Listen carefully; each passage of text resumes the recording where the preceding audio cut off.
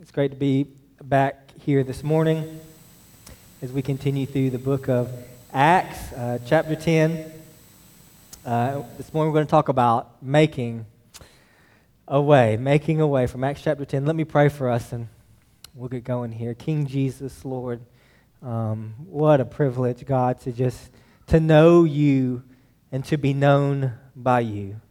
Lord, just thank you for the gift of life, God. Thank you for my son, Jude, Lord. And we pray that he would live before you as a man of God, a man of faith, a man of love, of courage and conviction and obedience and holiness. And God, we pray for all of our children, all of our little ones, God, that they might live before you, God, in faith and love and obedience, Lord, and that you would help us, God, to raise them in your fear and instruction, God, to make your name known throughout the world. And Lord, as we gather again today as your people, as the local body of Hillside Baptist Church, God, what a privilege to be part of this church family. God, I pray that you would open up our hearts and minds to hear what you would have to say to us, because you are good, and your steadfast love endures forever. And it's in Christ's name we pray. Amen. If you have a Bible, you can turn to Acts chapter 10. We're going to continue through the book of Acts this morning, picking up where we left off from last time. Over the past few times, we have learned the story of a young man named Saul who was miraculously converted, as every conversion is, on the road to Damascus. And we also saw the challenges that he faced as he was transformed from a persecutor to a proclaimer of the way. And then last time we were in the book of Acts, we saw how Peter continued to travel around Israel doing signs and healings, that Jesus Christ was still at work in the world as he is today through his people and through the hands of the Apostle Peter. And they saw more and more people come into the kingdom of the Messiah, Jesus Christ. Now, we remember how Acts 1:8 serves as the outline of the entire book of Acts. And he said, Jesus told them that they would receive power when the Holy Spirit came upon them. And part of that, the main purpose of that spiritual power was that they would be his witnesses in Jerusalem and in all Judea and Samaria and to the ends of the earth. So we have seen the gospel take Jerusalem by storm. We have seen the gospel enter into Samaria, and the Samaritans received Christ and received the Holy Spirit through the hands of the apostles. And so now we're left with this final part of this command promise, that the gospel must now go to the ends of the earth. And so while that may seem quite natural to us, if you've thought carefully and read the New Testament especially carefully, and the Old Testament for that matter, you would think that poses a problem, because how could a faithful Jew do that? Because it was extremely difficult, nigh impossible, for a Jew to fellowship with non-Jews, and how can you win someone to Christ if you can't fellowship with them? And God knew that this would be a very vexing question for the church, all of whom in the earliest stages were Jews. And so this was a problem that has a divine answer, an answer that God has already planned out in a divine encounter that Peter would have with a Roman centurion named Cornelius. And in all this, we're going to see that God is making a way, not just for Jews, but for everybody to be saved by the blood of Jesus Christ. So that's what we're going to talk about this morning as we talk about making a way from Acts chapter 10. If you're able and willing, let me invite you to stand in honor of the reading of God's Word. We're going to read Acts chapter 10, beginning in verse 1. It says, at Caesarea there was a man named Cornelius, a centurion of what was known as the Italian cohort, a devout man who feared God with all his household, gave alms generously to the people, and prayed continually to God. About the 9th hour of the day, he saw clearly in a vision an angel of God come in and say to him, Cornelius. And he stared at him in terror and said, what is it, Lord? And he said to him, your prayers and your alms have ascended as a memorial before God. And now send men to Joppa and bring one Simon who is called Peter. He is lodging with one Simon, a tanner, whose house is by the sea. When the angel who spoke to him had departed, he called two of his servants and a devout soldier from among those who attended him, and having related everything to them, he sent them to Joppa. The next day, as they were on their journey and approaching the city, Peter went up on the housetop about the 6th hour to pray. And he became hungry and wanted something to eat. But while they were preparing it, he fell into a trance and saw the heavens open and something like a great sheet descending, being let down by its four corners upon the earth. In it were all kinds of animals and reptiles and birds of the air. And there came a voice to him, "Rise, Peter, kill and eat." But Peter said, "By no means, Lord, for I've never eaten anything that is common or unclean." And the voice came to him again a second time, "What God has made clean, do not call common." This happened 3 times, and the thing was taken up at once to heaven. Now, while Peter was inwardly perplexed as to what the vision he had seen might mean, behold, the men who were sent by Cornelius, having made inquiry for Simon's house, stood at the gate and called out to ask whether Simon, who is called Peter, was lodging there. And while Peter was pondering the vision, the Spirit said to him, "Behold, 3 men are looking for you. Rise and go down and accompany them without hesitation, for I have sent them." And Peter went down to the men and said, "I am the one who you are looking for. What is the reason for your coming?" And they said, "Cornelius, a centurion, an upright and God-fearing man, who is well spoken of by the whole Jewish nation, was directed by a holy angel to send for you to come to his house and to hear what you have to say." So he invited them in to be his guests. The next day he rose and went away with them, and some of the brothers from Joppa accompanied him. And on the following day they entered Caesarea. Cornelius was expecting them and had called together his relatives and close friends. When Peter entered, Cornelius met him and fell down at his feet and worshipped him. But Peter lifted him up, saying, "Stand up, I too am a man." And as he talked with him, he went in and found many persons gathered. And he said to them, "You yourselves know how unlawful it is for a Jew to associate with or visit anyone of another nation. But God has shown me that I should not call any person common or unclean.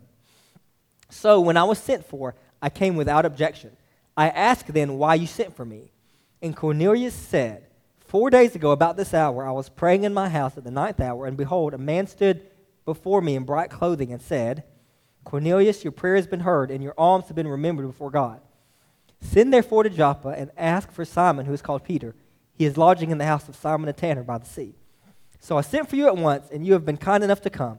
Now therefore we are all here in the presence of God to hear all that you have been commanded by the Lord." The word of God. You may be seated. Okay, so we're going to look at this very important passage under 3 headings this morning. Number 1, preparing the heart. Number 2, demolishing the wall. And then number 3, uniting the divided. Preparing the heart, demolishing the wall, and uniting the divided. So first we're going to talk about preparing the heart.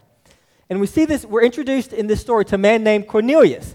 Okay, and we're given a plethora of details about this man that begin to clue us in about what is going on and what's going to happen. First, Cornelius lives in Caesarea. Okay, Caesarea is on the Mediterranean coast, and it was the Roman capital of that region. So, obviously, Jerusalem was the religious capital of Israel, but Israel at that time was a Roman province, and so Caesarea is actually the Roman capital of the Roman headquarters of that region, and so it was an important city that was predominantly Gentile in nature with a minority of Jews living there. And so we learned that this man was a centurion, which means he was an officer in the Roman army, and he was in charge of roughly 100 soldiers. And this meant that he was most likely a Roman citizen, which was a coveted position at that time because Rome had a vast empire, but actually relatively few of those within the Roman Empire were actually granted the privilege of Roman citizenship. And it also means that he was probably a man of some means, of some wealth, okay, because he was able to give alms quite generously to the people. And so these little practical details Cornelius' life are important to us because they help us understand the more important details about Cornelius' spiritual situation. Okay, because we are told that Cornelius was a devout man who feared God along with all of his household, right? And I think Luke wants us to read that with a note of surprise because he is a Roman. He is a pagan, okay? He's a Roman pagan. He was a soldier, which would have put him in close proximity with the emperor cult in Rome, okay? And so, yet somehow, along the way, Cornelius, while working in the Jewish region, came to see and to understand and to believe that the God of the Jews is the one true God. And so he came to fear God and to honor God. The fear of God there is just the Old Testament way of saying that he revered God and honored him, that he had genuine faith in the one true God. And this is evidenced by his actions. That as one whom God has blessed, he saw it as his duty to bless others. And he gave generously to the poor, which was, of course, very important part of the Jewish faith as it is to the Christian faith. And so, basically, he's displaying all these very positive religious qualities. It also says that he was a man of prayer, that he prayed to God continually, which possibly means that he kept the regular Jewish prayer times. The Jews prayed 3 times a day.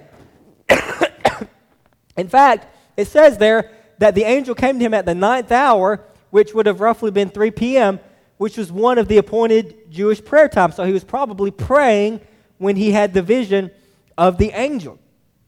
And so, as one commentator said, he was basically as Jewish as possible without actually being a Jew. And so it was very fitting that God uses this man to kind of be the first Gentile, the first non-Jew to be brought to the people of God, because it kind of eased the Jewish people into accepting the fact that a non-Jew could be part of the one people of God. And so Cornelius, despite not being a Jew, he must have reasoned correctly that if he did everything that he could to serve the one true God, somehow or other God would honor him despite the fact that he was a Gentile. And that, of course, is correct, because in Romans chapter 2, beginning in verse 26, the Apostle Paul said this. He said, if a man who is uncircumcised keeps the precepts of the law, will not his uncircumcision be regarded as circumcision? Then he who is physically uncircumcised but keeps the law will condemn you who have the written code in circumcision but break the law. For no one is a Jew who is merely one outwardly, nor is circumcision outward and physical, but a Jew is one inwardly. And circumcision is a matter of the heart, by the Spirit, not by the letter. His praise is not from man, but from God. That means that true Judaism, as Paul would call it, was always about the heart, right? True Judaism was always about the heart. Jesus repeatedly condemned the Pharisees because they were as Jewish could be, and he said they were condemned to hell because their religion was merely external, but they didn't have any inner transformation of the heart. And that's why Moses talked about how about circumcision of the heart. You remember when Stephen, the first Christian martyr, was killed, it was because after his speech to the Sanhedrin, he told them, he had the gall to tell them that they always resist the Holy Spirit because they were uncircumcised in ears and in heart, right? So Christianity is a heart religion. It's not first about what we do, but it's about the internal renewal of the human heart by the power of the Holy Spirit. And so Cornelius had about everything he needed. He only lacked one thing, and that was lack of the knowledge of Jesus Christ. And God made sure, God saw to that he would hear about Jesus through the vision of sending Peter. And so one point of practical application for us that I think that we can learn from Cornelius is, like him, let's draw near to God. In your individual life and in our life as a church, let's draw near to God. Let's pursue God in prayer. Let's fear God, as it said about Cornelius, he and his household. Let's fear God in our families. Let's meet the needs of those around us. Let's put ourselves, when we do that, we're putting ourselves where? We're putting ourselves directly in the path of the grace of God.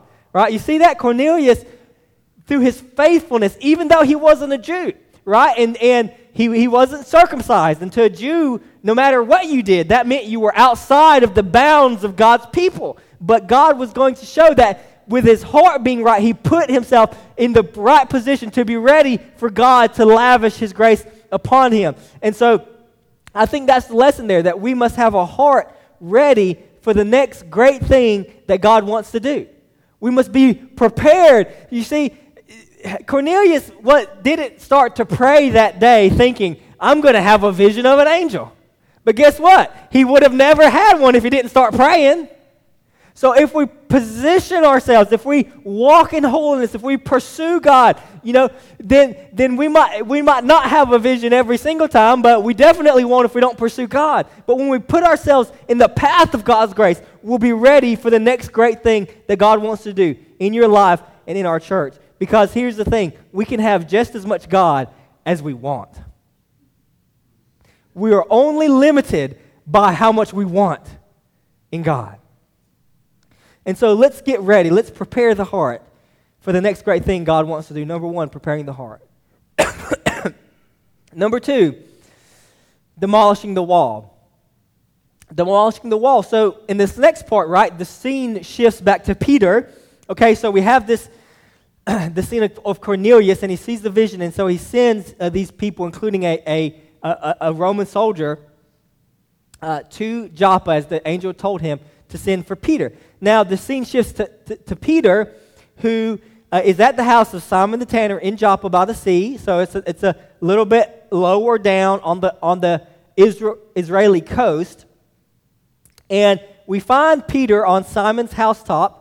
Now, homes in those days had flat roofs, and they typically had an external stair up along the side of the house where you could go to the top of the roof, and roof often had awnings on them, and it wasn't an uncommon place to go, if you wanted some privacy or to be alone, or it wasn't an uncommon place to even go and pray, okay? So Peter went up there at the 6th hour, which would have been around noon, and there's a little detail there that is interesting. It says that he is hungry, okay? That'll become important a little bit later. So he's hungry, he's praying, and as he's praying, and then something happens, right? He enters into a trance. Now, the Greek word for trance is where we get our English word ecstasy, and it means being caught up outside of one's self. And so he enters into this trance, and in this vision, he sees the heavens open up, okay? It's a pretty big vision. The heavens open up, and he sees this thing like a great sheet descending from heaven, and it's being held kind of by the four corners. So you can imagine the four corners being held up, and it just drooping in the middle because it's full of something, but he doesn't know what it is yet. So the sheet's descending from heaven, and it's just like sagging with the weight of what's being held in the middle, and he doesn't know what it is until it lands on the ground, and the corners fall down, and all of a sudden he sees that the sheet is full of animals, all kinds of animals. The word for animals literally is quadruped. It's four-footed animals, creatures, reptiles, and all kinds of birds. And in fact, the language there is reminiscent of Genesis chapter 1, the creation account, where it says God made the animals and the creeping things and all kinds of the birds of the air and all these things, be fruitful, multiply, and all that. It's reminiscent language of that, and I think that's important. And so Peter sees all these animals that would have included both clean and unclean animals, and so of course he is greatly perplexed, to say the least, when he hears a command from heaven that says, "Rise, Peter, kill and eat." Rise, Peter, kill and eat. Now, if you are a hunter, rise, kill, and eat might be your favorite verse in the Bible. It might be your life verse. But for Peter, it was not his life verse because this was very problematic to him as a Jew. Okay? He literally, now, it's again, I just think it's hard for us to imagine like how taboo this would have been. I mean, like the thought of eating unclean food would have like probably literally have been revolting to him because he literally had trained himself his entire life to never eat anything unclean as an act of obedience to God. The Jews to this very day have very strict dietary laws. If you ever get a chance to visit Israel, and Lord willing, by God's grace, he would bring peace to Jerusalem and to that place. And I hope one day you get a chance to go. But if you go to Jerusalem, everywhere you go, you will only be able to eat kosher food because that's all they have there. All right? Because they have very strict dietary laws. Okay? And so they were not, and so like to this day, right, you can find food in the grocery store that says kosher on it because it can neither contain anything unclean, and it even has to be prepared in a proper way to guarantee that it is unclean because they don't even want to risk the chance of becoming contaminated by the food. And so we see now the significance of that little detail where it says that Peter was hungry. I think it includes that detail because it tells us that even though Peter was really hungry, it tells us how strongly he held to his Jewish scruples there, that even though he was very hungry, he would not eat unclean food. The thought of it made him lose his appetite. Okay? It tells us how seriously he took, and every Jew took this command about unclean food. So 3 times he sees this vision. 3 times Peter says, no way, I'm not touching that food. And 3 times God says from heaven, what God has made clean, do not call common. Okay? And then after all that, he comes out of the trance, and it says there that he's perplexed. He doesn't understand what this means and what's going on here. But then, at the very moment that he comes out of this trance, the messengers from Cornelius arrive, and the Holy Spirit tells him to go down to them and to go with them without distinction or without hesitation. And so what's going on here? Well, again, it's easy for us to miss, but these series of events in the book of Acts is nothing short of excuse me, of paradigm shifting for the Jewish and for the Christian faith, right? Peter is the leader, basically, of the early Christian movement, and God basically gave Peter a vision telling him to basically break thousands of years of Jewish law. That's kind of a big deal, all right? That's kind of a big deal. The point isn't that the dietary laws were bad. They couldn't be because God's the one who gave them.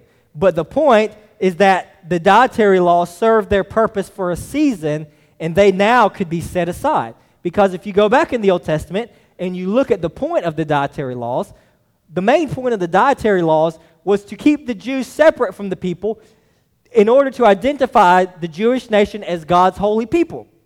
In God's plan and in God's providence, he chose the Jewish nation to be his holy and redeemed people. Holy literally means to be separate, to be set apart. And so the Jewish people had to be separate from the nations, and a big part of that God did that, is because in order to keep them from falling into the idolatry of the nations that were around them. Because if you've read the Old Testament, you know that every time the Jewish people started intermingling with the nations around them, they inevitably fell into idolatry. And so the laws were to keep them separate and to protect them spiritually from the nations around them. Okay? And so in the ancient times, right, and it's similar today, right? To eat with someone was a sign of acceptance, right? That's why the Jewish leaders blasted Jesus, because they said what? You eat with sinners and tax collectors, right? Because they took that as a sign of acceptance, right? So to not be able to eat with someone was the basic sign of saying, you're not part of us. You're not with us, right? And so that the dietary laws clearly really separated the Jews from everybody else. Jews would have a very hard time sharing a table with a non-Jew. And God is essentially revealing to Peter that after thousands of years of Jewish law, the times are changing. That is not a small deal. That is a massive deal. Because now that Christ has come, what makes people holy to God is not what they eat, but who they trust in. This is paradigm changing. This is earth-shattering. If you were a Jew, you would have just as hard a time as Peter understanding this. It just didn't make any sense. The Jews were God's people. To be God's people, you had to be Jewish. Now, you could convert to Judaism. If you were a grown man, that wasn't a pleasant experience, right? But you could convert to Judaism and then become a Jew. But to be able to be part of God's people apart from being Jewish would have been blasphemy. It would have been unheard of, right? But what makes people holy to God, what Christ has revealed, is not what they eat, but who they trust in. Through the shed blood of Jesus Christ, unclean foods are now clean. And not just that, the food is a pointer to what? That formerly unclean people are now no longer to be considered unclean, right? The language of animals, as we said, was a nod to the creation account, right? And if you go back to the creation account, God's the one who created all the kinds of animals, including the ceremonially unclean animals, right? God created them all. And when God created everything, what did it say at the end of creation? It said God looked over everything that he had made, and behold, it was very good. So the unclean animals were actually created good. They were just considered unclean for a season as an accommodation for sin and separation of the Jewish people. But now that Christ has come, what's he doing? God is bringing things back full circle to what? To the original creation design. They were originally created good, and now that Christ has come to deal with sin, all right, then he's taking that sin-caused barrier away, and so now all foods are clean, and of course, by implication, all people are clean as well. This fact is so important that the whole vision repeats 3 times as God's way of emphasizing to Peter that this is the real deal and there's no going back. God through Christ has made clean. He has made all things new, and what God has called clean, do not call common.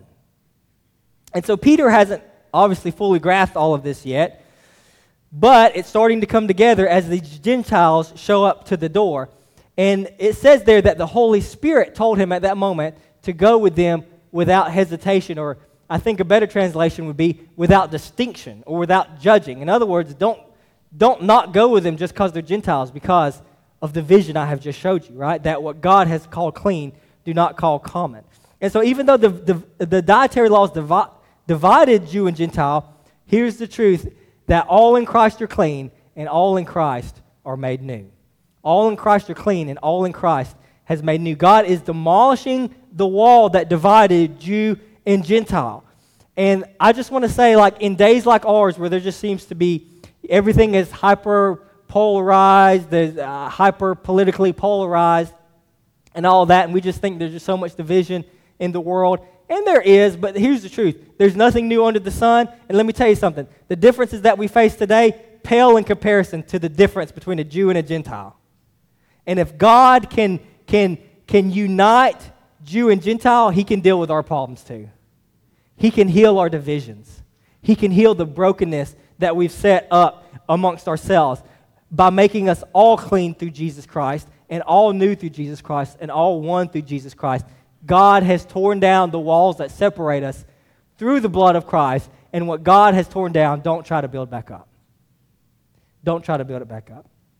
So God is preparing the heart, number 1. Number 2, he's demolishing the wall. And then finally, number 3, he's uniting the divided.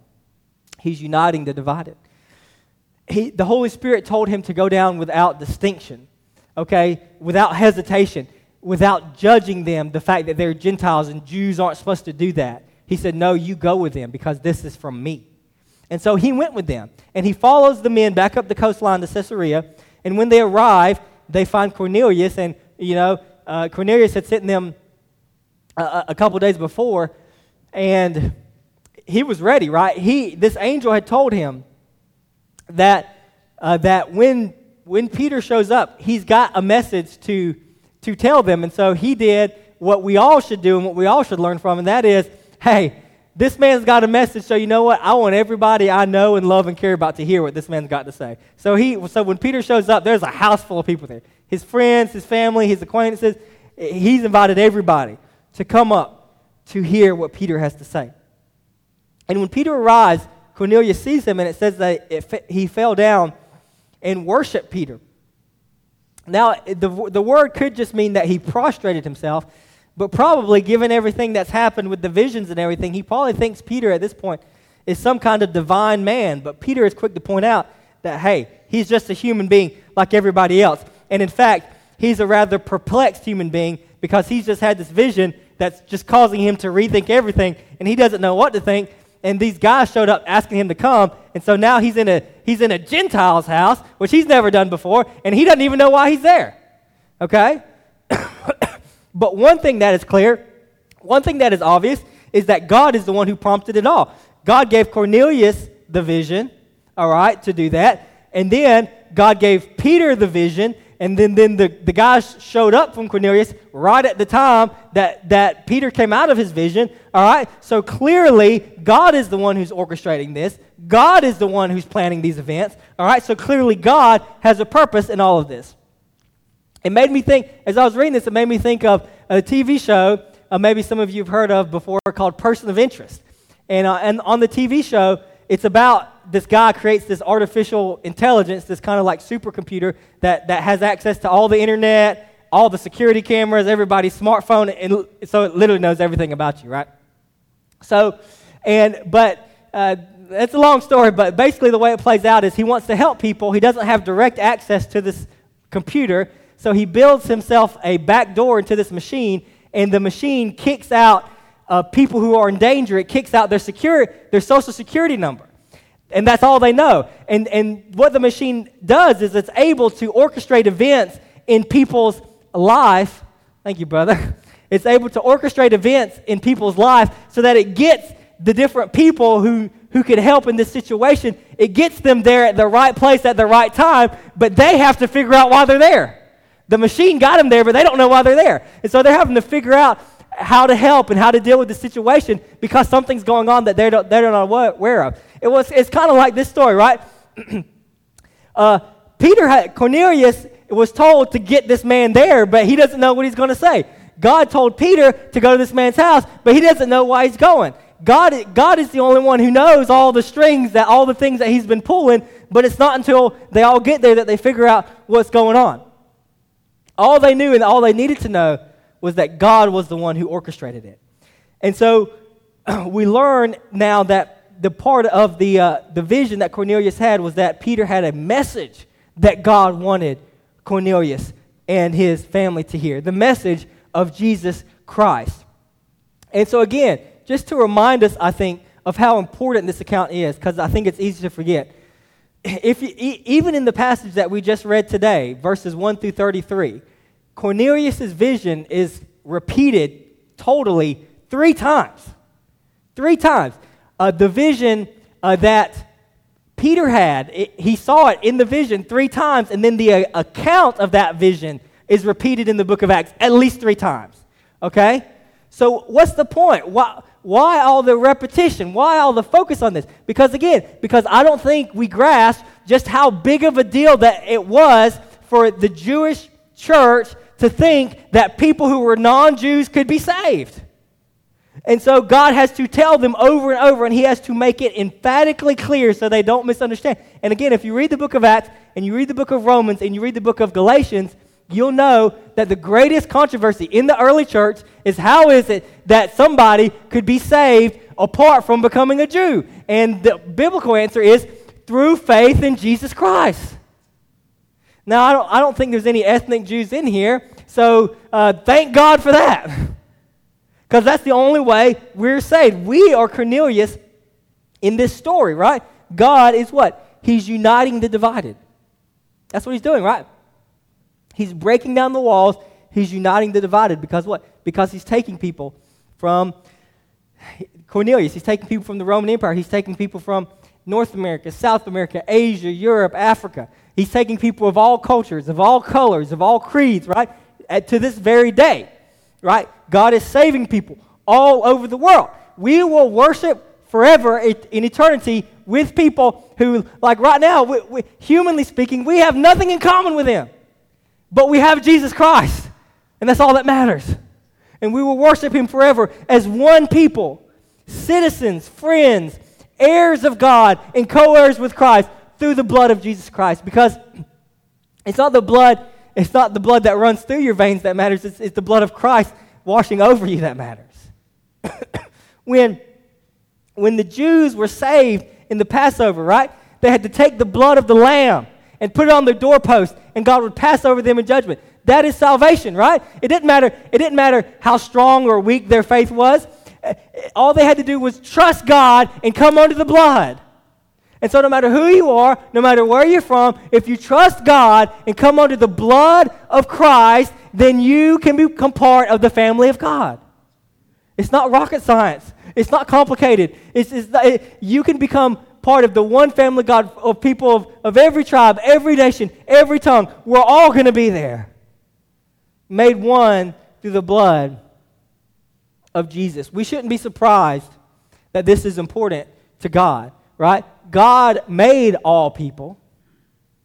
God created all people. Every human being is made in his image. Yes, he had his plan for the Jews for a season, but that plan was culminated in Christ, so that now that Christ has come, God is extending his kingdom and his salvation to all peoples, all tribes, all nations, all tongues, because he wants us to be one for him.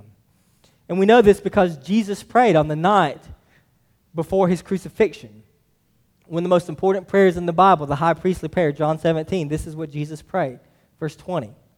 He said, I do not ask for these only, but also for those who will believe in me through their word. That's you. That's me. That what? That they may all be one, just as you, Father, are in me and I in you. That they also may be in us, so that the world may believe that you have sent me. The glory that you have given me, I have given to them. That they may be one even as we are one. I and them and you and me. That they may become perfectly one, so that the world may know that you sent me and loved them even as you loved me. Father, I desire that they also, whom you've given me, may be with me where I am, to see my glory that you have given me because you loved me before the foundation of the world. Jesus prayed for you. He prayed for me. Jesus prayed for us, what? That we would be one. That what? When the world sees the unity of the church, this is so important, that when people come under the blood of Christ, everything else should pale in comparison. So that when people who share the blood of Jesus, we should be able to be unified in a way that makes no sense to the world. Why do you love them? Why do you hang out with them? They don't look like you. They don't act like you. They don't talk like you. Why do you get along so well? Why do you have them over? And why do you hang out? That doesn't make sense. It doesn't make any sense. Well, you can just tell them. Because we're both saved by the grace of God through Jesus Christ. They're my brother. I'm going to spend eternity with them. Why not start hanging out now? And the world will know that we belong to Jesus by our unity, by our love for one another. Because why? Because one day we're going to do what? Because God's going to answer Jesus' prayer. I know that. We're going to see his glory together. That's what we're headed towards. And I'm pretty excited about it. And I hope you are too. And so as we close this morning, the final takeaway is this. There's people all out there. There's people all out at your workplace. There's people all out in this community. There's people across the world. And they might not even know it yet, but they're our brothers and sisters.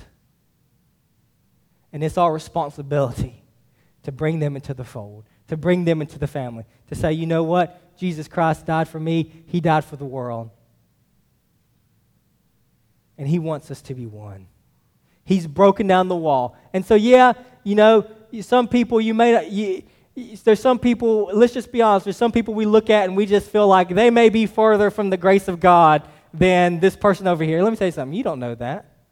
They might be right on the doorstep and just need to hear that knock of Jesus on the door, and they'll answer. Because what? Because it doesn't matter who you are, doesn't matter where you're from, doesn't matter what you look like. Jesus died to tear down the wall so that everybody could come to him. Let's pray. Father in heaven, Lord, all of us, I think I can say all of us at some point, we felt like an outsider. We felt like we had no place. We felt like we didn't fit in. But Lord, you made a way. You broke through the wall. You opened the door. And you pointed your finger directly at us. And we looked around to make sure you weren't pointing at someone else. But no, you were pointing at us and said, I want you to follow me. And Lord, maybe there's someone in this room right now, and maybe they've just been running from you. Maybe they've been living in some kind of sin. Lord, maybe they've just been just running from your presence. And Lord, maybe they haven't even realized that except up until this very moment that you've been running after them, even as they've been running from you. And you're pointing the finger right at their heart, and you're saying, I want you today to follow me. And Lord, I just pray that they would heed that call this morning and trust in you. And Lord, there's a world full of people out there so different from ourselves, but Lord, they're made in your image. They're made by you. And Lord, all it takes is that gospel message, that message, Lord, that you took all those pains, 2 different visions, all that orchestrating, so that what? Just so that Peter would show up to tell them about you. And so, Lord, let us not miss what you're orchestrating in our lives, Lord. The events, the circumstances that you're orchestrating just so that we could be in the right place to tell someone about you. Lord, we might not even know why we're there, but I pray when that moment comes, it would be obvious and that we would speak the words of life and that you would grant it. And so, Lord, let it be, we pray. Use us as instruments for your name's sake. It's in Christ's name we pray.